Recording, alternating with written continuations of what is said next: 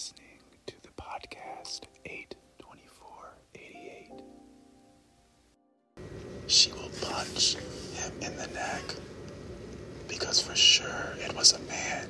No woman would betray the sisterhood that way. On the drive to Aspen, Violet screams until she miraculously falls asleep. John misses all the fun, having put in his earbuds to listen to the endless fountain of podcasts he loves but Elizabeth finds infuriating.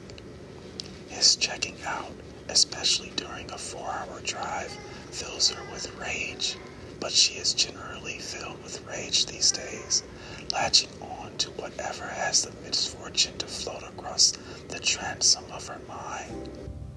And that was a selection from today's novel, Any Other Family, by author Eleanor Brown. Page 8. Waving a box of bomb pops, the top torn raggedly open. They must have been buried in the deep freezer in the garage, because if Tabitha had noticed them, she would have thrown them out immediately with all the other junk food. Tabitha pushes air out between her teeth as the twins abandon her, running to their father.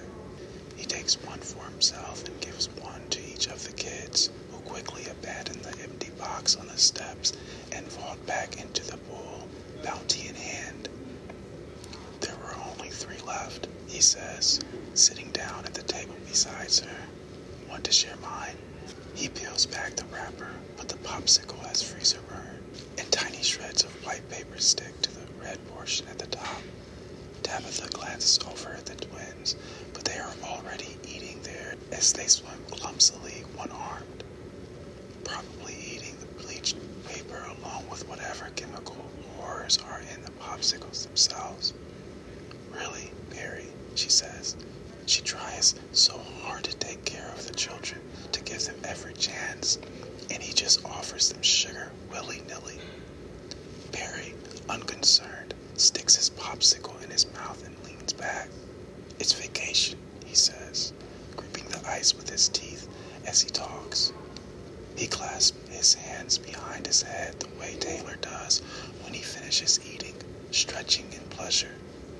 It delights her to see herself and Perry reflected in the twins. So much of them is like their grandmother, and so much of them is like Brianna. But they are also clearly her children and Perry's, tiny mimics of their voices and movements and phrases she does not even realize she says so frequently until she hears them echoed. If it's vacation, are you done working? She asks.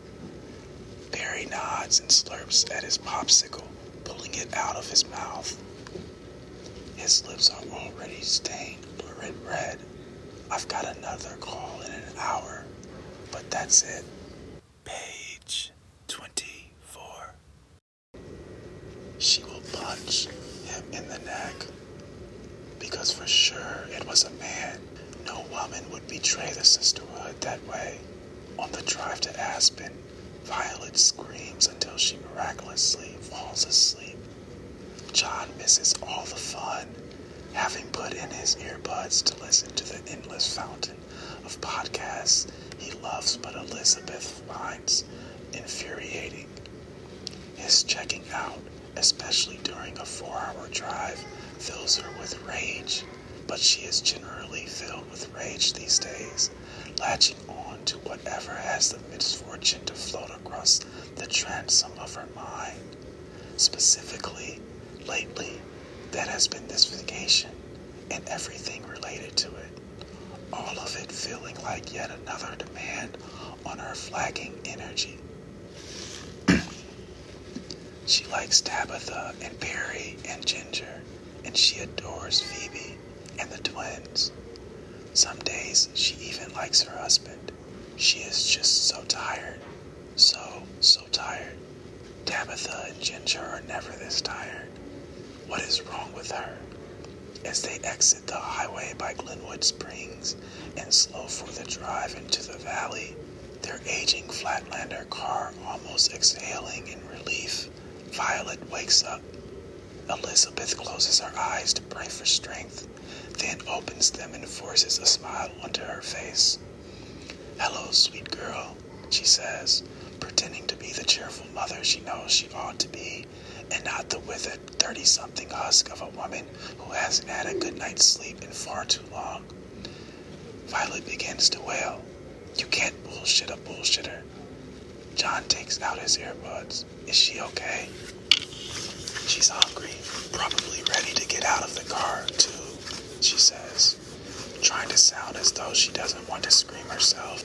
She suspects Violet needs a diaper change in addition to a snack, and she cannot wait until her daughter can express these things in words instead of crying. She is so sick of crying. All the goddamned crying, the endless wail of Violet's disappointment in her. She loves Violet so much, and it makes her feel like such a tremendous failure that she can't make her happy. Page 88. There are all these perfectly nice people, and then you have to, close the book on some of them. Literally, it sucks. I don't want to be that person. Everyone is silent for a moment. Even Tabitha, who has never been without an opinion in her life.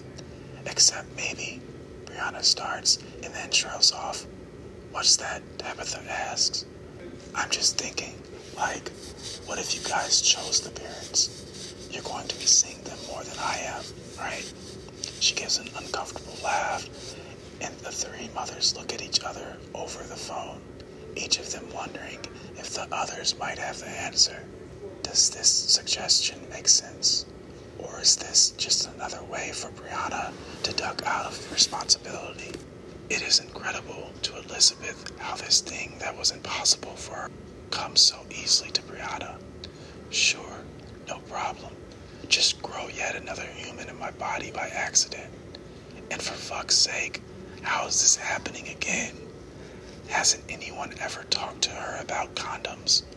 Why is it that she won't have an abortion? Does she have to be the saint of all fertility? Jesus fucking Christ. "What do you think?" Brianna asks, hesitant since none of the women have spoken. "We could help," Tabitha says, "but it would have to be your decision. The way it was with Elizabeth and John, and with us, for that matter." "Oh, totally sure," Brianna says in a rush. "Seriously, I would love it. I would love your help. I mean, Sonny will send you the parents' profiles, and you'll see. It just kills me. I don't even know how someone is supposed to decide.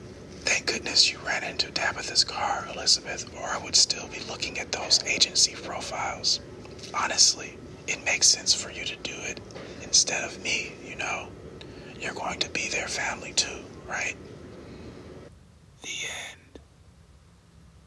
Any other family? Eleanor Brown.